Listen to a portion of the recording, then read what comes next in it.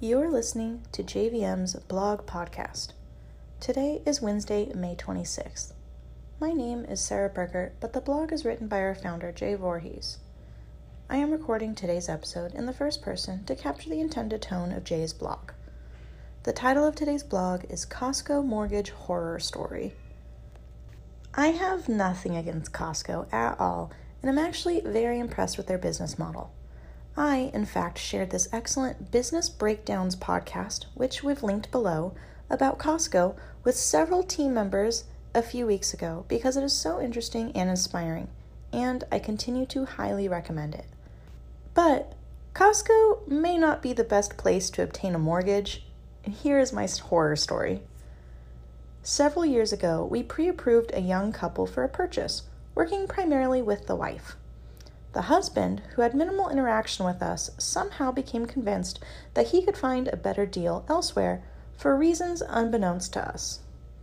I know about all of this because the young couple was referred to us by a close friend of mine, and he kept me appraised the entire time.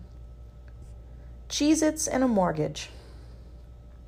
In any case, when the couple was at Costco getting a 5-pound box of Cheez-Its, an 84-pack of Coors Light, and a big screen TV, they decided to grab a mortgage too, because why not? This was in 2016 when the market was almost as competitive as it is now, with bidding wars for almost every entry-level property the young couple was interested in.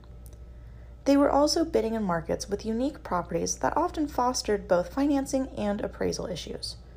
Long story short, no listing agent would accept their offer with a Costco pre-qual letter.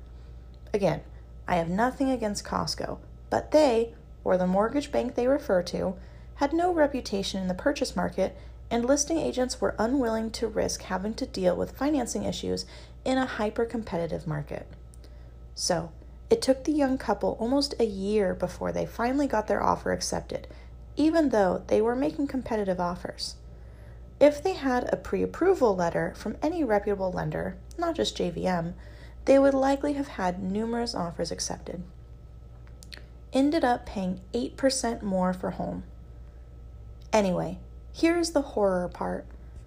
Homes appreciated about 8% in the submarket they were bidding in over the 12 months they were making offers.